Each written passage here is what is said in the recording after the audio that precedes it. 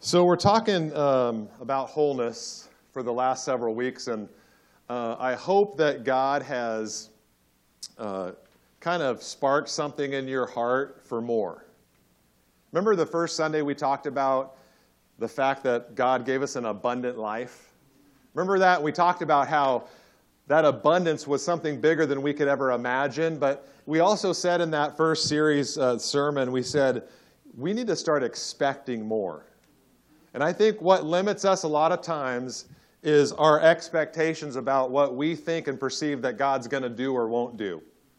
And because we don't get in the Word as much as we should, or we don't have the flow of God's life in us, and we're in this world a lot. And I think being in this world can bring us down to its level.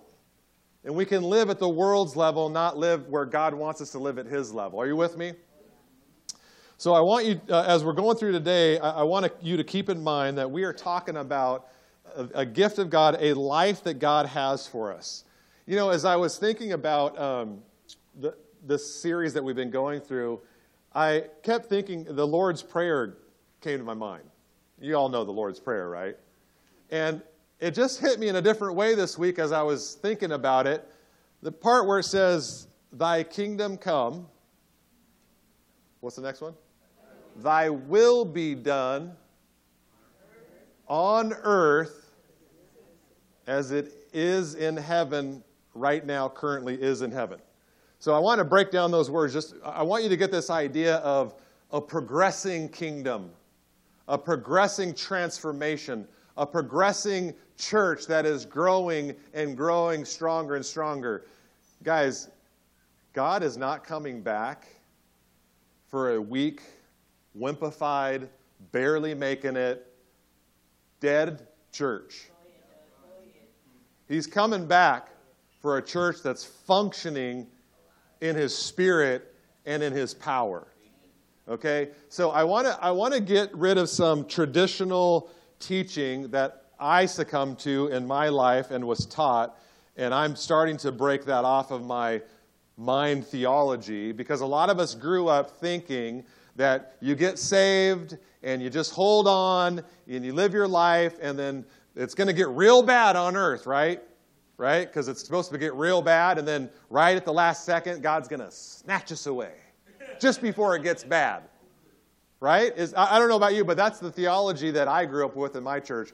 I was a part of a Friends church. It's a evangelical denomination, not Spirit-filled. The gifts were for the old days.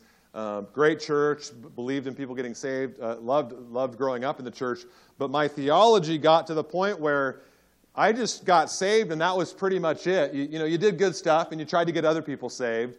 But basically, you were kind of just waiting with not much to do besides make sure you tell people about Jesus, which is a good thing. But then you were waiting because any day now, something was going to happen in Israel. And it was going to get bad. And stuff was going to start getting bad. And then the mark of the beast was going to come out. You know what I mean? Like, you just kind of wait around waiting for this to happen. And it's like the church today, it has a lot of people just sitting there waiting, staring at Israel. Oh my gosh, another rocket went into Israel. That means that God's coming back. And there's a lot of hype. And trust me, it's easy to get caught up into as evangelical Christians because we all want Jesus to come back. And He is coming back. He is returning. He is returning for His church. But we are not to be waiting around watching on the news to see if something's happening so that something good's going to happen later. We are to be the good makers. We're to be the power of God in this world doing His will. Thy kingdom come. Thy will be done on earth as it consistently right now and has been forever and ever in heaven. We are to we are praying in the Lord's Prayer, His kingdom rule, His kingdom culture, His kingdom ways, His kingdom principles, His kingdom lifestyle, His kingdom power. Everything that is in heaven, the way heaven is, which is a place, not just a cloud in some distant, smoke. It's a real place. God lives there, and He has creatures around Him. An amazing creation. We are to pray His perfect rule and reign become reality here. So let me ask you a question. Is the kingdom of God progressively becoming stronger in the kingdom of Brad? In Brad's realm, in Brad's influence, Will, in your influence, Bob, in your influence, Mike, in your area that you work in, is God's kingdom being more and more reflected day over day in your life, and is there evidence to prove that? That should be progressively happening in your life, where God is transforming you and changing you, and you see more evidences of the kingdom of God, because check this out. Thy kingdom come, thy will be done. So what is God's will? That his kingdom come to earth in all its fullness. So God's will is that the kingdom of heaven be fully manifested here on earth. And that every principle, practice, everything that's going on in heaven, he wants to be going on and here on earth. As it is in heaven, thy kingdom come. Thy will, Father. We're praying to the Father. Remember the Lord's Prayer? Our Father who art in heaven. So we're talking to the Father. Your will be done. God's will is for his kingdom to be manifested on the earth. And Jesus said, look, guys, the kingdom's here. It's within you. My kingdom lives in you. Do you know that the perfect realm of the kingdom of heaven is in your heart? And as you are one with God, the power, the resurrection power of Jesus Christ lives in you. The same power that resurrected Jesus from the dead lives in you. And God wants you to disperse that kingdom power out into the realm of where you live and the people you know. You want to be a change agent, a healing agent, a setting free agent, a deliverant agent of the kingdom. You are agents. You are ambassadors. Amen? Are you or are you not? We are. If you're in Christ, you are a new creation. You have been called to go forth and to preach the gospel. Not just say, hey, will you accept Jesus in your heart? That's only a little part of the gospel. An important part, but not the fullness of the gospel. The gospel is a power unto salvation. The gospel is Jesus Christ died and crucified for your complete salvation, wholeness, deliverance, safety, help. He's given you all you need in this life to bring the kingdom here. So in our talk on wholeness, on our talk on bringing God's abundant life, we have to keep in mind that his kingdom is progressing more and more and more here on earth. It should be going that way. And if you look at history, check it out. The church was established. The Holy Spirit fell. The disciples went out. The church started growing. They hit a massive dark age where there wasn't much happening at all. No revelations, no miracles, nothing. Then slowly, from the dark ages, we've come out, and God has been restoring what the locust has eaten. He's been restoring what's been damaged in the past, and he brought back through all the revivalists and Luthers and all the great men of God that have brought back different aspects of the kingdom. And you see the kingdom that Christ started going and being in a dark age where there was no records of much happening. And then from then on, it's been increasingly coming back to its fullness. It's been increasingly coming back. Early 1900s, we got the baptism of the Holy Spirit, speaking in tongues, miracles. I'm telling you, church, the church should be and is growing to take over this planet. We are to take over this planet and prepare it and get it ready for our King. So when he comes back, he's like, oh, this reminds me just like heaven. Good job. Well, your kingdom come, your will be done on earth, where we live, as it is in heaven. That's what we're praying for. Are we just praying words? Or are we really thinking, wait, I should probably be a part of the answer of this prayer? Right? I'm praying, Lord, let your will be done on earth. I pray that for my mom. Lord, let your will be done in Virginia's life as it is in heaven. And I know in heaven, cancer doesn't exist. So that's what I'm praying for. I'm leaning towards that. And I want you to understand, church, that we as individual believers should be having the kingdom of God coming in our life. You guys are ambassadors. You guys, remember we talked about the word apostle? Remember what the word apostle meant? That the Greek Empire would send out apostles, because that was a word used before the Bible used it. They would send out an apostle to a land that they had conquered. And that apostle's job was to ready that area to look just like the kingdom that conquered it. Jesus conquered. This earth belonged to Satan. He got it by right through sin. It belonged to him. It was his domain. Christ came back, fulfilled the law, died in our place, and got back the keys, the authority of the kingdom. So he reclaimed this planet for the Father. Are you with me? So this kingdom now belongs to Jesus Christ by right. It is his by legal right. Jesus paid the price. He obeyed every law. He was perfect in every way. He was tempted just like we were, yet without sin. He made every jot and tittle of the law. He accomplished it. And he bought us back the right so that you and me could have new life in us and be apostle agents to the world. Everyone, you're an apostle to your household. You're an apostle to your workplace. You're an apostle wherever you're at. You're an ambassador going forth with the authority and the power of the kingdom of heaven that you've been praying for to be done on earth as it is in heaven. That's God's will. Are you with? That's God's will. He wants heaven's kingdom here in your life and you experiencing it. Whew! But it just doesn't happen because you show up to church. It just doesn't happen because you raised your hand 10 years ago and got saved. It happens as you surrender. Remember, we talked about the journey and the process of becoming whole, the process of taking what was broken and being it put back together. Our life is that journey, and we're all in that journey, putting back the pieces so that we become all that God's created us to be. Now, wholeness, what we've learned so far, we've talked about is sozo. We remember the name. I've said this every week. I'm going to say it again. Sozo is the Greek word for saved, and we looked at that. It was not just about getting fire insurance. It was more than just having a place in heaven and being saved from this earth. Sozo was more of fullness of healing. Remember, deliverance, protection, to be made whole. I like another word that's used in a translation, rescued. God rescued us. And so sozo, saved, God's plan for you to save you was more than just to get you out of hell. It was to give you life and eternal life now. God wants his life operating in and through you today, not when you go to heaven. He wants it now. He's training you. You're going to be Jesus to the world. Do you realize that that's his plan? You and me are his plan. He does not have a plan B. You and me are plan A. He chose before the foundations of the world to preach and administer his love and reconciliation through you and me to this world.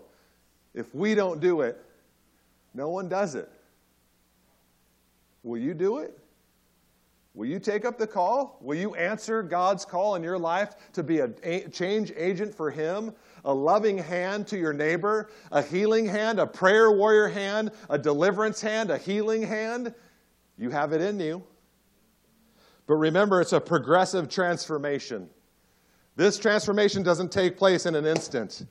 If that were so, all of us would be all there and we'd probably be in heaven already, which would be cool, but didn't work that way. It's progressive transformation. It's a journey. Look at 2 Corinthians 3:18. It says this, "And we all, with unveiled face, beholding the glory of the Lord, are being transformed into the same image from one degree of glory to another." Now look at that, church. As beholding the glory of God, the greatness of God, we are being transformed as we surrender to him our life, as we conform to his ways, as we're transformed, Greek word metamorphosis, right? We're transformed from the inside out to become more and more like him every day. Every day we should be waking up. Remember the first session on holiness. I belong to God. I live to serve you, a surrendered life. So we are being transformed progressively, one degree to the next. God is line by line, precept by precept, in our hearts and in our lives, changing us to make us to the fullness of what his calling is on our life. Then we looked at wholeness is holiness. We looked at this because holiness, remember, was the first step into walking in this type of life. If you want to walk in the fullness of God, if you want to see the power of God operating through your life, you've got to start with holiness. Holiness isn't a nasty word. It's about being separated unto something or someone. Holiness means that you belong to God, that you live to serve God. Holiness means oneness with the character of God. Holiness is about becoming one with God's character. When you start identifying yourself as His, you belong to Him. You are His. He's purchased you. He's bought you. You belong. Your whole body, soul, and spirit are His. He's purchased you with a price. And it's interesting because we then talked about the covenant, and that was a powerful time of realizing that we are in this amazing agreement with God. That God has an amazing contract with us. Not that He needed a contract, but He thought it would be good for us to know that we had this amazing agreement that's written in blood that He would hold to no matter what. Are you with me? The covenant was so powerful, and God gave us many covenant names that would help describe His agreements in this covenant. And we looked at holiness, and we know the covenant name Jehovah Sidkenu, which means His righteousness. The Lord is our righteousness. He is our holiness. We can never achieve what He wants us to do without Him. And so God, in our holiness and our separation unto Him, made sure that we had the ability to be right standing with God through the blood of Jesus and the work of the Lord. So the covenant name of Jehovah Sidkenu, it's spelled kind of weird, just make it up. I mean, I'm probably saying it wrong anyway, so pronounce it, the Hebrew is much a hard language to speak. But that word is a covenant name that we can call on. So when you're feeling down and low and you're feeling like you've messed up, you call on Jehovah Sidkenu, your righteousness. Oh, Lord, you are my righteousness. I messed up again. Lord, I confess my sin. I ask you to forgive me of sin and cleanse me from all unrighteousness. And Lord, you are my righteousness. You make me in right standing and good standing. Like Pastor Chris said this morning, we can come into the presence boldly before God, not because we've deserved it or earned it, but because we come in the Lord's righteousness. We come in a right standing with Him because of the finished work of Christ. Then we went on to wholeness. We talked last week about wholeness being equivalent to health. That health and freedom from disease was included in the work of Calvary. It wasn't just forgiving our sins, but it was also healing and freedom from pain and disease. And really, truly, it was the power and the authority to overcome those. Wholeness is health. Jesus, remember, destroyed the works of the devil. That is what we learn. We learn that Jesus came to do what He did, and He did it. He came to destroy the works of the devil, and He accomplished what He came to do. Jesus destroyed the works of the devil. We also learned that the source of sickness and disease was from the pit of hell, right? Clear. We went over 3, 4, 5 scriptures, and there's a lot more if you need them, to convince yourself that sickness and disease is from hell. It's birthed out of Satan's heart. It's a rebellious thing. It's an anti-God creation thing. Your bodies were not created to do what happens when disease comes upon it. And Christ set us free. Then we looked, your next point there is oneness. We saw that wholeness with health was coming into oneness or an alignment with the life of God, with His actual life sustenance, the life flow of God. God is eternal life for every part of you, body, soul, and spirit. And then we got the cool name, another covenant agreement name that came with that, and that was Jehovah the healer. Right, Jehovah Rapha, the healer. So God said, hey, I'm going to give my covenant name so you know this agreement is good, and you can call on me in Jehovah Rapha, and I'll remember, oh yeah, I got a covenant with these guys, and I said I'd be their healer, so I'm going to do this.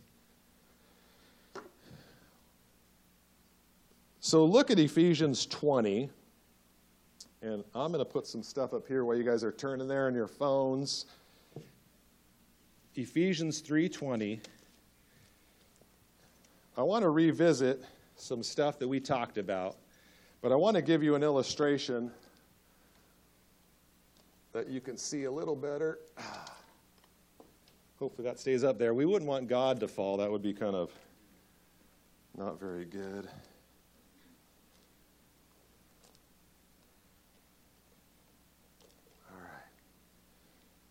Oh, actually, this needs to go up here. Nice. Yeah. Uh-huh. Bless you. So remember we talked about the soul-body connection and how important that was? That the soul was the central place that we need to guard. That in the soul, it's where it all happens. And so we talked about in the soul, and I want to read Ephesians 3:20. Because remember, this is a process of becoming whole. It's a process of coming to wholeness. And it's as we work on our soul is how we become whole. Look at Ephesians 3:20. Now to him who is able to do far more abundantly than all we could ask or think, in some translations, imagine, according to the power that works within us. So check this out. Paul is saying that Christ, the work of Calvary, is able to do through that work more in us than we could ever ask, think, or imagine. In fact, not just more, but abundantly more. It's kind of like Buzz Lightyear to infinity and beyond, right? It's abundantly more. It's not just more or times. It's like I love you to infinity and back or to the moon and back. It's unmeasurable that God can do in us and work in us. But his work and all that power and goodness is only going to work to the degree or according to his Spirit working in you. Paul says, work out your own salvation with fear and trembling. So as we look at the soul of man, we see that the intersection of the soul right here is interesting. I put it at the cross because this is where the action happens, right? So we have God. All the power, all the goodness of God is flowing down. It's flowing down. Everything we need, the Bible says, he's given us for life and godliness. Everything you need to operate in the Spirit, God's flowing down. At the rebirth, you got a brand new spirit. Remember, your spirit and the Lord's Spirit are one, right? You're perfect. That's why we can say, I am perfect in Christ, because our spirit being is one with Jesus, is reborn again, and is one with God. So our spirit man being perfect. Now our soul, which is our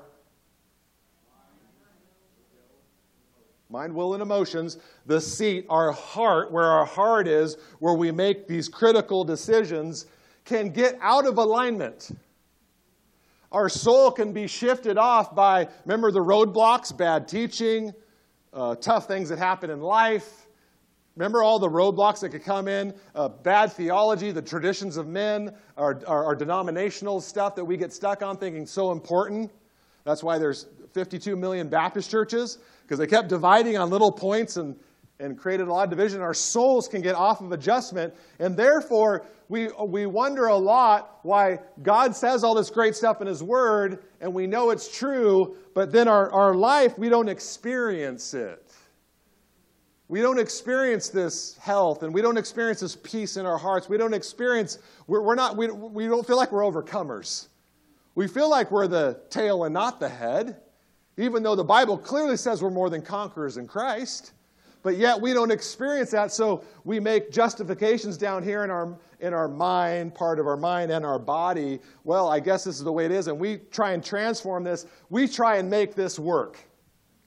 This dysfunction work. You know, it's kind of like, I think of a waterfall, and I think a lot of Christians walk around with unbelieving umbrellas. And just imagine a waterfall flowing from God, flowing down, right? A continuous waterfall giving life, right? It's life flowing down. And all we need to do, church, is walk underneath the flow. The flow's there. We don't have to, oh God, touch my body, help me, help me. No, God's like, I am life. Come and drink it. It's all there. We're not waiting for God to do anything. Jesus said, it is finished. He's done, guys. Every promise of God, every covenant, old and new, it can be yours and is yours through Christ Jesus. But many of us, we, like in our unbelief, we walk around with an umbrella. And our soul and our body, because it hasn't been renewed, we've got, God, I'm a Christian. Where's the water? I want more of you, God. Pour out on me. Bring me life, God. Give me clarity. Give me vision. Give me. I need. And we sit there and go, God's not answering me. Where's the water? Church, life is there. God is there. God's in this room right now in all his glory and power. And all you have to do to get is surrender the umbrella and just simply walk under the waterfall and receive by faith.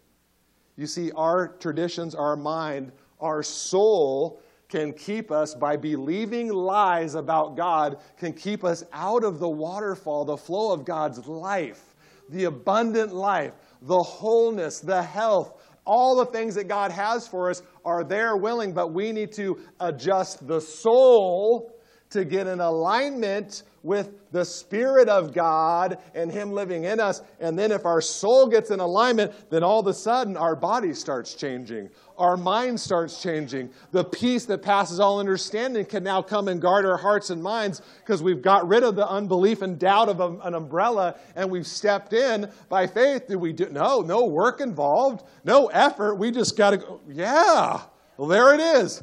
Heal me, God, heal me. Okay, Doug, take 2 steps over and you got it. No, Lord, I need to be healed here where I am doing what I'm doing. I don't want to give up that one little thing I do that no one else knows about. So just heal me, God, because you're full of grace and mercy. Right? Right? Jesus loves me. It's grace. It's grace. Just be in grace. Right? What's the deal? There's an obedience gap here. Oh, I'm in grace. I can get whatever. I'm just going to do whatever I want. God loves me. I'm not worried about him. No. Heal me, God. God's saying, I have. It's there. It's flowing. Step into it. And we say, I can't. I want to believe what I want to believe.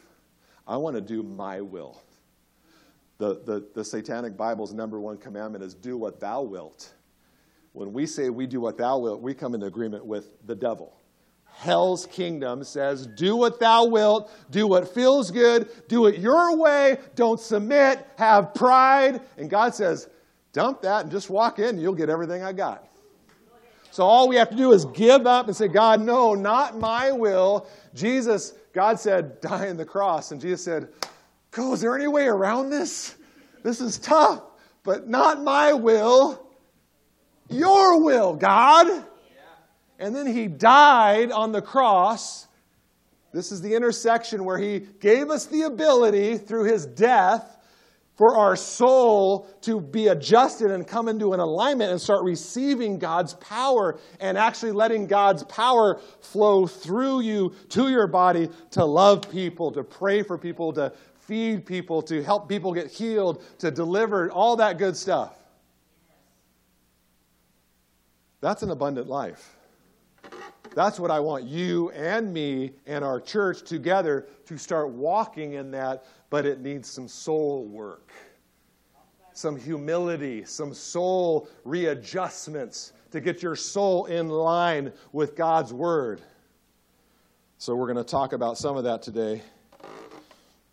But I want to get into the third aspect of wholeness today. And the third aspect of wholeness is provision. And the better word for it really is prosperity. But that's such a church scary word because we have a prosperity gospel that was preached. And because of their dysfunctions and the way they handled it, they messed it up and gave it a bad name. So now everyone that hears, what? God wants you to prosper? Satan, get away from me. God doesn't want me to prosper. He wants me to be poor, sick, and on medicine and never getting whole and a horrible example to the world around me. Get away. Sorry if I offended you.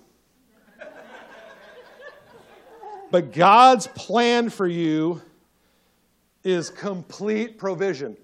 This demonstration right here shows this to the T. Complete provision. Everything you need, God has provided for you. And we're going to look at some verses that just clearly outright say it.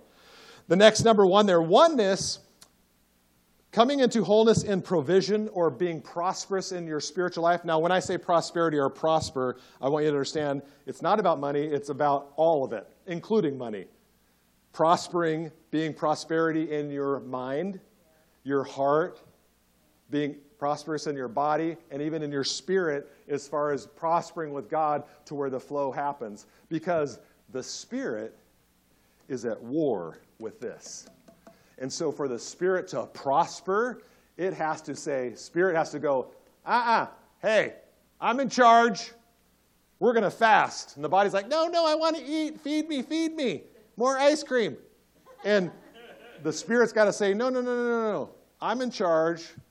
I have God's backing. Soul, get in alignment. Submit your will. Body, you're going to do what I tell it to do.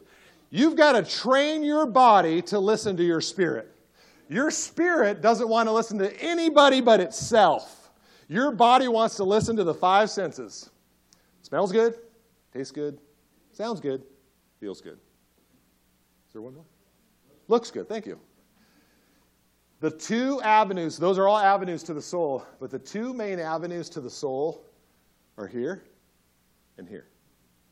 That's why the Bible says, guard your heart or your soul. Guard your soul by what you put in front of your eyes and what you allow to come in your ears. This is the only way the world system and Satan comes in, through your ears or eyes. This is where the enemy, this is where a demon can speak to you as a thought, and you think it's you, but it's not. A demon can speak here. He can't speak here. This, he doesn't speak because he's spirit. Spirit and flesh are opposites. He's got to speak. He's speaking right here. Hey, you're no good. Hey, you're a loser. You're never going to make it. It's going to fail.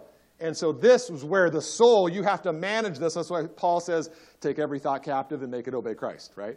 Take every thought captive and make it bow to the name of Jesus. So the soul is an important place where we need to manage and control, because if it's left to its own devices, it's going to go wicked. Because that's where Mark 7, I believe, says, out of the heart comes that. Remember when Jesus was talking about being unclean or not, and the disciples thought he was talking about what they ate and food. He's like, guys, it's not about what you eat that makes you unclean. It has nothing to do with that. It's what comes out of your heart that makes you unclean. And so that's an important thing, and that's the soul. That uncleanliness will come up there, and that's where you have to go, oh, no, that's not me. You have to make that decision in your will. So wholeness and provision, or being prosperous, is oneness with the resources of God. And the covenant name for that is Jehovah Jireh. The Lord will provide. The Lord will provide. Get that in your hearts. He will provide. Now, sometimes not in the way you think. And this is where it kind of gets interesting, because in Deuteronomy, it says this. It says, you remember the story, Abraham and Isaac, right? God said, hey, go kill your son. Huh? Okay, you're God. I'm going to do what you think. So God was testing him, and so Abraham got his son, and they took the journey, and they went out there, and, he was pretty nervous, right? Did you know Abraham was expecting his son to die and then be raised back to life? That's what he was believing, but that's a different story. So Abraham lifted up his eyes in verse 13 and looked, and behold, behind him was a ram caught in the thicket by his thorns. And Abraham went and took the ram and offered it up as a burnt offering instead of his son. So Abraham called the name of that place, the Lord will provide. And to this day, on the mount of the Lord, it shall be provided. Now, if you look at this word provide, because a lot of a context of that word is that we ask and God just gives us whatever we're asking or wanting. And it's interesting because if you look at the word is most translated, as you see in number 1 under the 3 aspects of provide. The number 1 translation mostly is sees. The Lord sees. And I want you to think of that, because number 1, God, first of all, in his provision for you, he sees your need. He is aware of your need.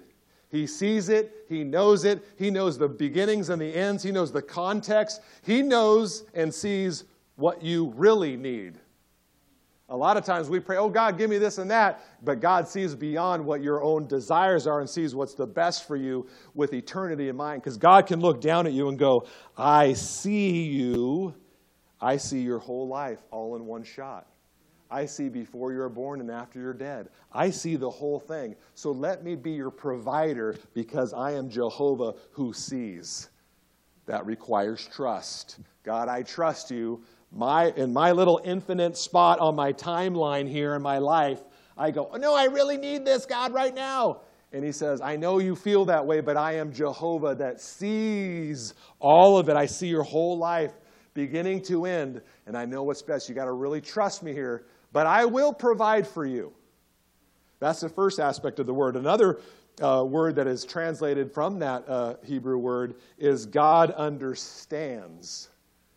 Jehovah who understands. So he not only just sees and is aware, but Jehovah God understands your need. He understood Abraham. He understood that he was giving up his own son to die, to obey God. That was a big deal. And Jehovah understood the situation, all the aspects of it, and understood that. And it's good to know that God does understand. Because a lot of times we think because he's God, he can't really because he's not us. But yet he can. He sees and he understands. The other way the word is used is reveal. Jehovah will reveal. God will reveal at the right time. You know, sometimes we ask for a need. We ask for something and we don't get it in our timing. And I bet you Abraham was like, yeah, God, why don't you go ahead and provide that right now? No. Stop! Abraham had the knife, was going to kill his own son. And the angel said, no. He revealed the ram, the substitute, the sacrifice, just at the right time. The Lord will reveal to you. And maybe you're struggling today. Maybe you're asking God for things. Maybe you're wondering if he's going to provide for you. I want you to think of God's provision in a new way, that he sees, that he understands, and he will reveal at the right time. He knows you guys. He loves you. Listen to 1 Peter 1:3. His divine power has granted us all things that pertain to life and godliness. Whoa. God, his divine power has granted us all things that pertain to life and godliness.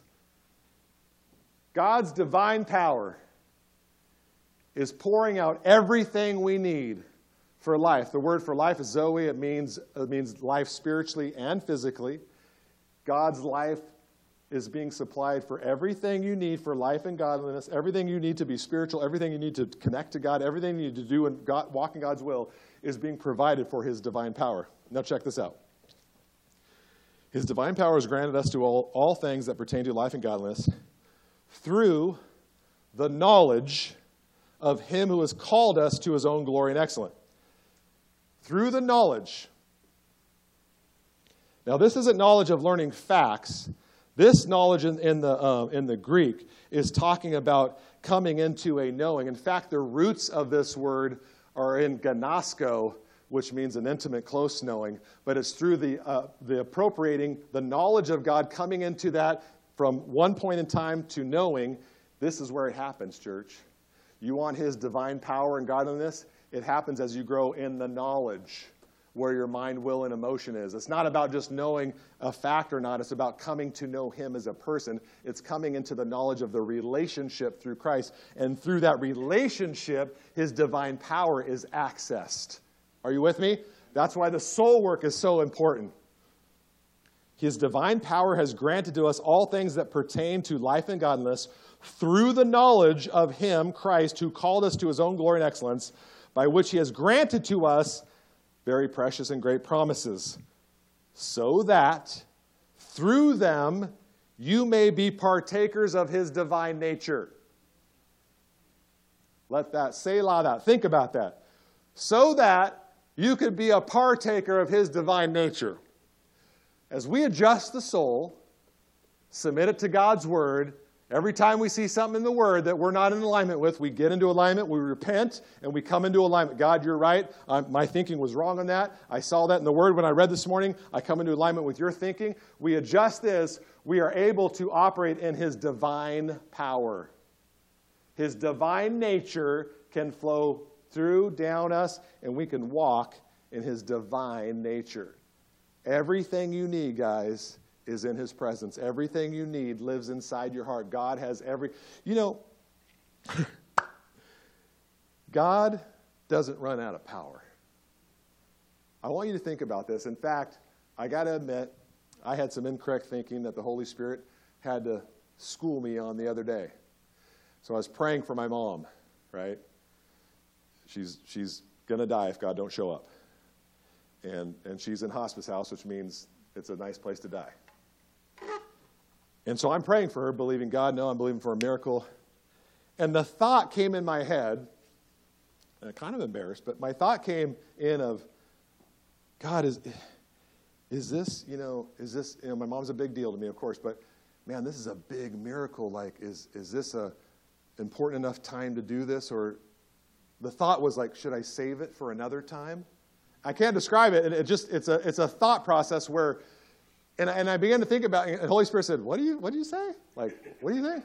I was like, I don't know. That's weird. And he's like, you're not, there's no battery default in me. Like, my meter never runs low or even blips. Healing your mom is nothing to me. That's just, I don't even notice it. He's God, endless in supply. His supply never runs out. And so I thought, well, why was I thinking that? Well, if you think about the world system of how they view power or magic or those type of things that the world views it, it always leads to, well, that's a big thing. Well, I'll heal a little scratch, but if I have to do something bigger, it takes more out of them. And so if you've seen any movies of that type, you'll see that the world system means that there's nobody with unlimited resource. Whatever power they have, whatever superhero you look at, there's some way to defeat them. There's some way they run low. There's not one of them that has a never-ending power supply and unlimited resource. And that's your Jehovah Jireh. You serve a God who never runs empty, who never, says, you know what, can you wait till I recharge? Or you know what, I love your mom, but wouldn't we rather heal this little kid over here with cancer? That thought doesn't even need to be in your mind. And so God really restored, and it was weird because I didn't even know I thought that, but it came into my mind, and I was like, that doesn't, what? And so I asked the Holy Spirit to correct me, and He did. He said, I never run out. I never run out of power. Philippians 4:19 says, and my God shall supply every need of yours according to His riches and glory. My God will supply every, minus no, not one, every need that you have. So having lack is an alignment problem. I know that's tough to hear. If you have lack in your life, oh yes, financial lack, emotional peace lack, if your sleeping stinks, you name it. If there's lack, it's an alignment problem. You get your alignment corrected, you will start to see healing in that area. Because my God, your God, Jehovah, the provider, will supply every need of yours according to how rich He is. Oh yeah, and He never runs dry. His supply never runs short. He doesn't need time to restock. He doesn't need time to plug in. He's always charged forever and ever. The Lord said in the beginning, He said, let there be light. And He spoke those words out. And ever since He said that until this day, and still going on, light bursted out in every direction and is continuing to go. It's never stopping. Because God never said, light stop right there, and then that's the end of the universe. No, He said, light be. He gave the command, and it's ever expanding. That's how powerful your God is. So when you have a need, know that He sees, understands, and reveals, but know that He will provide. And if He doesn't, I want you to start looking, instead of making up other excuses or justifying where you're at or justifying your belief system where you're at, say, I have lack in this area. I wonder if it's an alignment problem in my heart. I wonder if there's an issue where I need to get in more alignment with what God's Word says, because it's His Word that brings power. And when you align your heart with what God says, you will experience more of God's life in you. Listen to Ephesians Again, we talked about that, Ephesians 3:20. He's able to do abundantly what we ask or think according to the power that works in us. It's an alignment issue, guys. Guys, prosperity, we've talked about prosperity, but in our minds, I know a lot of us go to money, but prosperity is not about having money.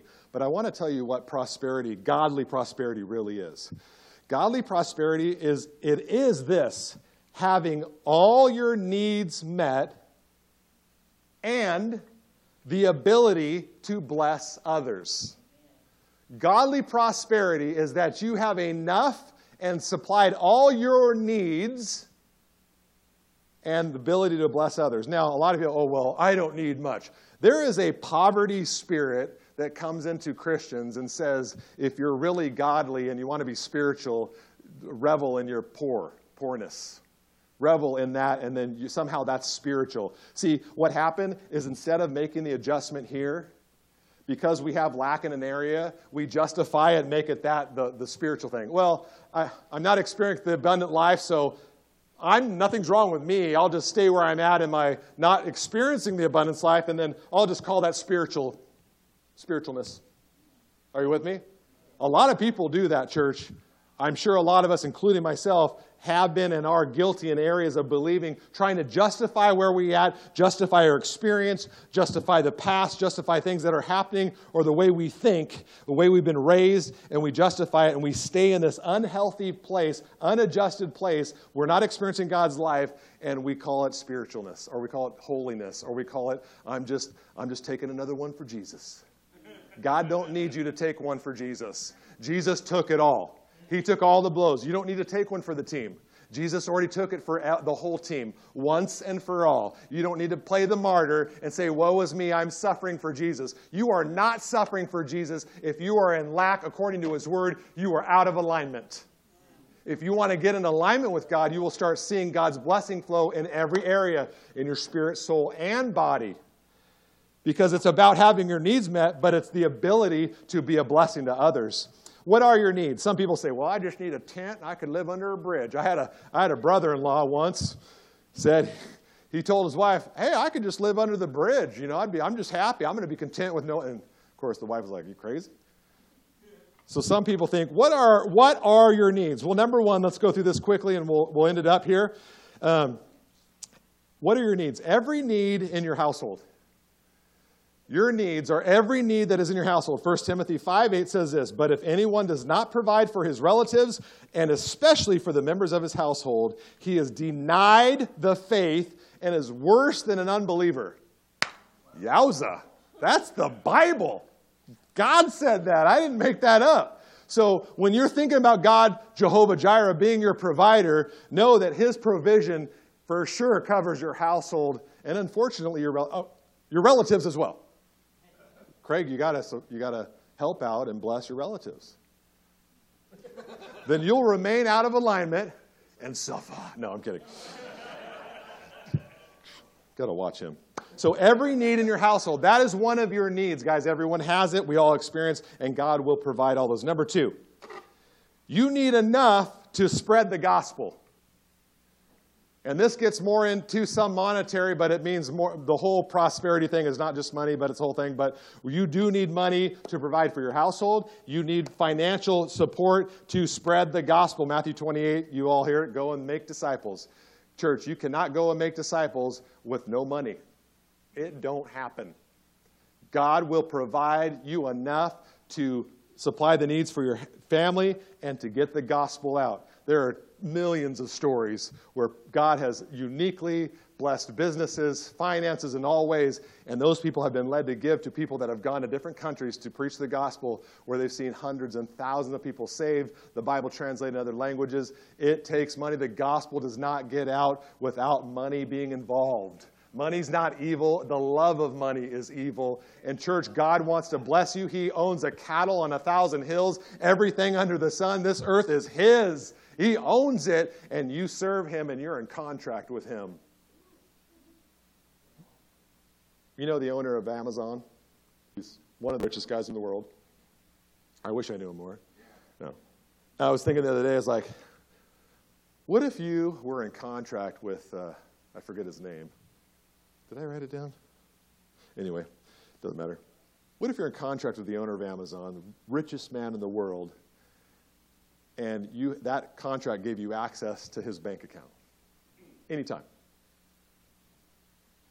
Would you go and investigate that contract to see what it said so that you would make sure that you were in alignment with whatever that contract said so that you could have the access there? Right? You'd have to make a decision at some point. If it just said, hey, you got to go to 7-Eleven and drink a Slurpee, you have full access. But if you didn't know that, how could you be in alignment with it? And then you wouldn't get access, right? So wouldn't you in the natural go, well, yeah, sure, I'd probably want to at least read it and find out. Yeah, could I, I'm like a rich uncle, get in alignment with it. Well, here we have the God of the universe that says, I have a contract with you. I have an agreement with you. That's all. I've given you everything you need for life and godliness. Get in alignment with my contract and it's yours. Get in alignment with my contract and it's yours. Because I want you to supply the needs of your household. I want you to be able to bless others. I want you to send the gospel out. I want you to support missionaries. I want you to support the local church. I want you to get the word out. And I've got endless supply. Endless. I never run dry. Number 3, enough to demonstrate love to those in need and the poor. Your need, that is a need. God will supply your needs. God will bless your finances enough so that you can provide for your household, spread the gospel, and demonstrate love to those in need and are poor. The Bible says in Proverbs 19:17, whoever is generous to the poor lends to the Lord. And he's a good person to lend to because he gives back, and he gives back good. The Lord said he will repay him for his deed. God will pay you back. He will provide your needs. But you, church, the need we have as Christians is to supply and demonstrate our love to those in need or poor. And the 4th need you have, and this is kind of a fun one, enough to fulfill your godly desires. Ooh. And I put godly in there because I know y'all, and you're going to get all crazy on me. Psalms 37:4 says this, delight yourself in the Lord, and he will give you the desires of your heart. God wants to provide enough for you so that you can be meeting the needs of your households and your family, to spread the gospel on the earth, to demonstrate love to those in need and the poor, and enough to fill your own godly desires. And as I got this point and I was thinking about it, the Holy Spirit very quickly quickened me that we're going to do something right now. And I want you just to close your eyes, and I want you to think of, close your eyes, and that's just a thing to help you concentrate, not be distracted. I want you to think of something that is a godly desire in your heart that you've been wanting to do for a long time, that it doesn't have to necessarily be, I want to start an orphanage in Africa, but it can be. But it's got to be something that God's put in you, and it's a godly desire that you've wanted to do, but you haven't been able to do. And a dream that you've had, or a longing that you've wanted to do something to reach out to the community, or do something with a business, to do something in order to reach the kingdom, or reach the world for the kingdom.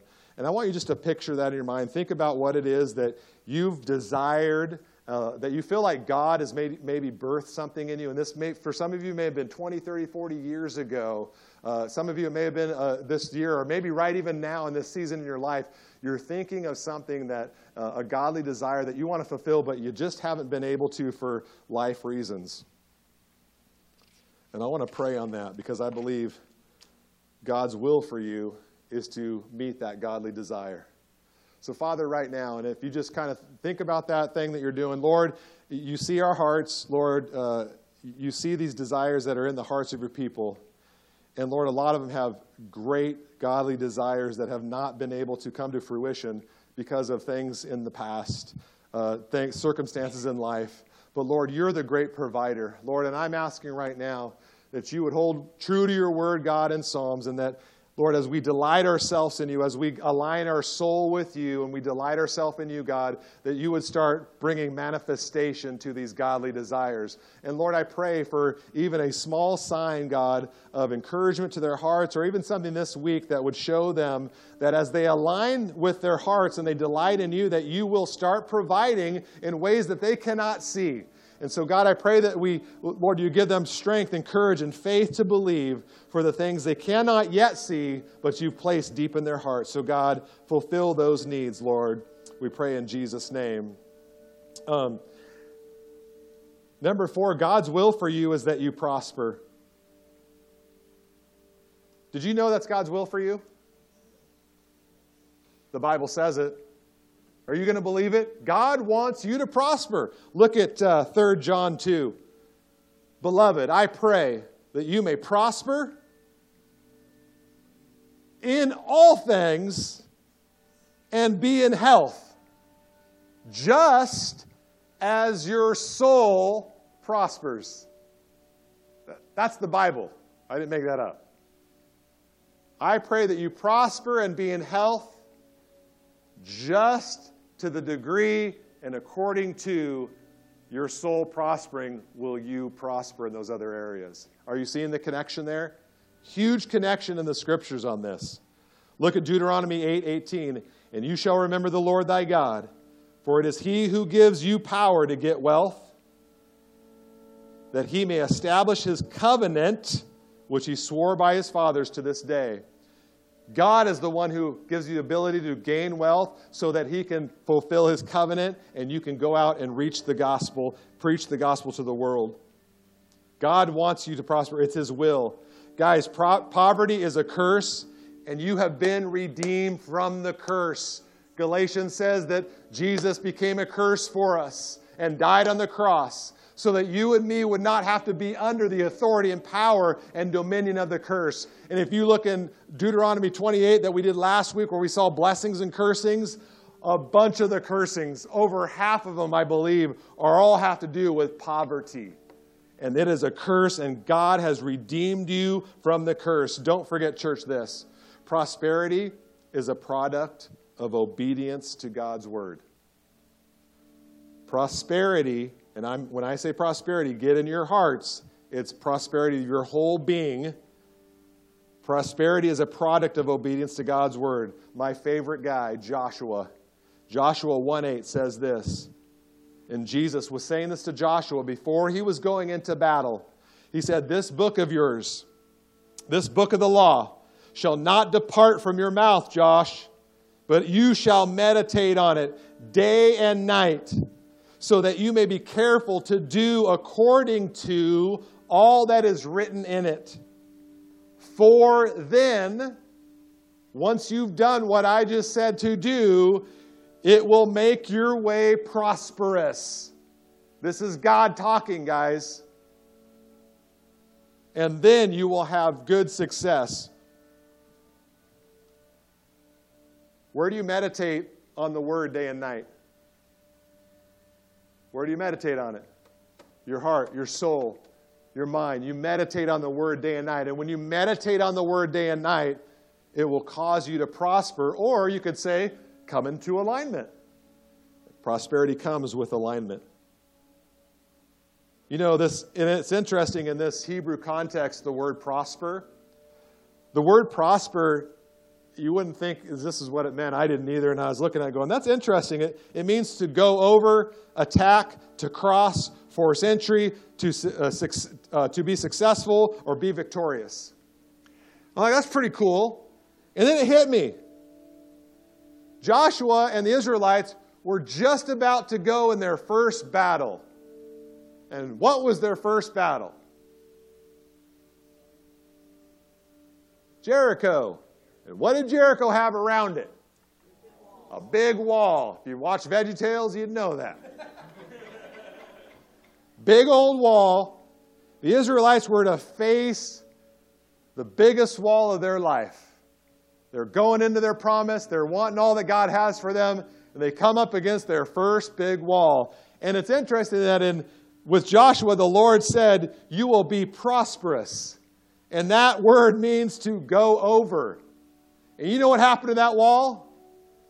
God didn't just tip it over. He crushed it and flattened it so they walked straight over. The Bible says that. They walked straight over. And I'm telling you, when you align yourself with God, you obey His commandments, you align your soul with His flow, you will start experiencing prosperity. You will be able to go over. You will be able to attack. You will be able to force your way into area that has been kept from you. You will succeed. You will be victorious, church. Are you facing a large wall today? Are you facing a large wall in your mind and your emotions? Are you stressed out, full of fear and anxiety? Are you having sleepless nights? Are you in constant conflict with people around you? Are you constantly not having enough each month in your checking account to make things happen? If that's you, if you're facing a wall, I would say make a soul adjustment. And as you start making adjustments in your heart, the adjustments will flow out and you'll start getting into more and more in alignment with God. And He wants to bless you and prosper you, not so that you can hoard and keep and have money. No, He wants you to prosper you so that you can give it all away. Godly prosperity is based on sowing and reaping. If you want to prosper, you got to get the fact that God says, what you sow, you shall reap. Listen to what Paul said in 2 Corinthians. This is pretty powerful. The point is this, Paul said, whoever sows sparingly will also reap sparingly, and whoever sows bountifully will also reap bountifully. Each one must give as he has decided in his heart, not reluctantly or under compulsion, for God loves a cheerful, hilarious, a laughing out loud giver. And God is able to make all grace abound to you, so that having all sufficiency in all things at all times, you may abound in every good work. I don't know how these scriptures, I don't even need to say anything. And sorry for talking too much. I should have just read the scriptures. Because they are so plain and simple and awesome, they preach for themselves. Sowing, get through the notes and we'll end it. Sowing first, you've got to sow first. Whatever you sow, you reap. Sowing starts with tithes and offerings. We know this. This church knows this. You as believers know this, but we've got to practice this. Malachi 3:8 says, will a man rob God? Yet you are robbing me. But you say, how have we robbed you? In your tithes and offerings. You are cursed with a curse if you rob God, for you are robbing me, the whole nation. Bring in the full tithe into the storehouse, that there may be food in my house, and thereby put me to the test, says the Lord of hosts, if I will not open windows, opportunities, openings from spirit realm into this realm of heaven, and you will pour down a blessing on you until there is no more need. That's the God we serve. He never runs out. His vat stores are always full. Proverbs 3:9 says, honor the Lord with your wealth and the first fruits of all your produce, and then your barns will be full with plenty and your vats will be bursting with wine. Jesus confirms the tithe in Matthew 23. I don't know if you knew this. A lot of people don't. Oh, Old Testament's for tithing. No. Jesus said in Matthew 23:23, woe to you, scribes and Pharisees, you hypocrites, for you tithe on mint and dill and cumin, and you neglect the weightier matters of justice, of the law, justice and mercy and faithfulness. You ought to have done those without neglecting the others. So Jesus said, you should be doing what you're doing. You should be tithing, but you got to go on the weightier things of the law, which is justice and mercy. But just because you're doing that doesn't mean you forget the tithe. Jesus said, no, the tithe is legal and right and there. Matthew 23:23, look that up for yourself. Expanded through offerings in Luke 6:38, giving, it will be given back to you, pressed down, shaken together. You know what, you ask yourself this question because prosperity and having enough and being provided often does come down to money, although it's a complete being transformation. But you ask yourself why. My answer to that and God's answer is because God's heart is a giving heart. That's why He wants you to be a giver. He's training you, church. Give and it will be given. Pressed down, shaken together, running over. Whenever you give, God always returns it times more. His math is not your math. He gives back more. Why is He training you? He's training you so that you will learn when you give in a pure heart that He will always provide more for you. You don't have to ever worry about being in lack because God will provide for you. And giving also confirms that you're putting His kingdom first.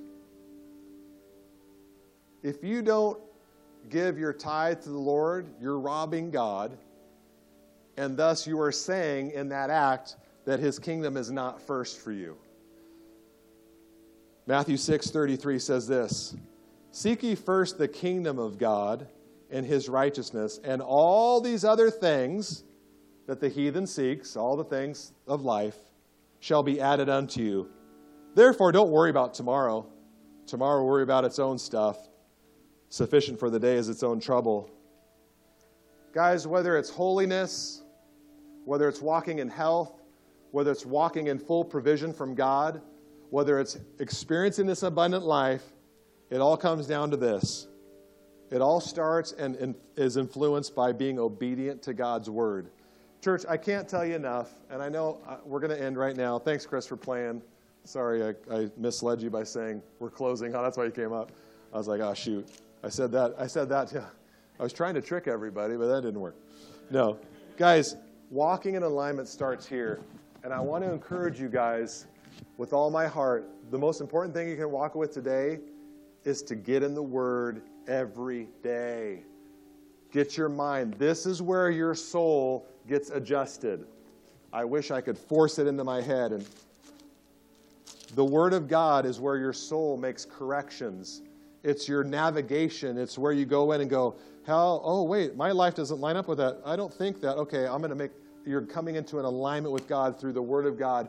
And Joshua 1:8, meditate on it every day, every night. That's twice a day at least. Get on there, meditate on it. Don't let your eye gate and your ear gates meditate on other things more than the Word. Think about it, church. Are you meditating on TV shows? Are you allowing TV shows and principles of movies and Hollywood into your eyes and ears more than his powerful word? I'm getting personal, huh? But I want you to think about that, because whatever you allow in here is going to teach your soul how to think, how to make decisions, how to operate, what's normal, what's good. You've got to get the word in there. You've got to get the word on your heart so that you can know what's right and know what to believe so that your heart will come into an alignment. All right, I've talked enough. Let's pray. Father, oh Lord, I just pray today, Father, that you would take the words that were spoken, and by your Spirit, you've been planting it in each one's heart in a different way, in their mind and their situation, their circumstances, all that stuff, God. You've been working on them as individuals, and I thank you, God, for working with each of us as individuals, that you personalize your message to each one of us. And so, God, I pray that no matter how this word impacted the people in this room today, God, that you would speak life into their hearts, their minds, God, about and have the expectation of what you want for them, Lord. I pray that today and this week they would meditate on your word and think about where their life's at and what they're experiencing in the soul-body-mind connection, God, so that they can live a full life that you want them to live. And we love you for that, God, and we thank you for teaching us your word.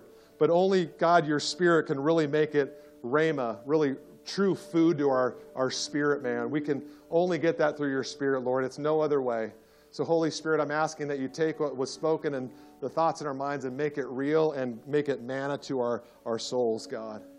And Father, with every head bowed and eye closed, I ask right now if there's anyone here that hasn't made a commitment to Christ, that wants to make a commitment to Christ this morning. If that's you, I always give this opportunity, but if you've never made Jesus Christ the Lord of your life, you've never come into a contract with him through the blood of Jesus, you need to do that. You can't relate to God if you're still in the flesh. You've got to be born again of the Spirit. So if you haven't done that and you'd like to do that today, raise your hand up and I want to pray with you after service, and we'll get you squared away and get you in contract with the Most High God, the provider, Jehovah Jireh, Jehovah Tsidkenu, your righteousness, Jehovah Rapha, your healer. It's a great deal, one you never want to turn down. Anyone here this morning would say, Pastor Doug, that's me. I want to give my life to Christ. I just want to give that opportunity. Never let a time go by. Anybody at all? All right, Father, we love you. I've obeyed what you told me to do. So, God, I pray that you would bless it and help people get more of your heart so that we can take more of this world for you. God, because I'm going to end praying this. Lord God, let your kingdom come. Lord, let your will be done on earth, in the rivers, in our community, just as it is in heaven. In Jesus' name, amen. Amen. God bless you guys. Love you. Thanks for giving me a few extra moments here. I keep promising myself I'm going to get better at that, but we love you. Have a great week.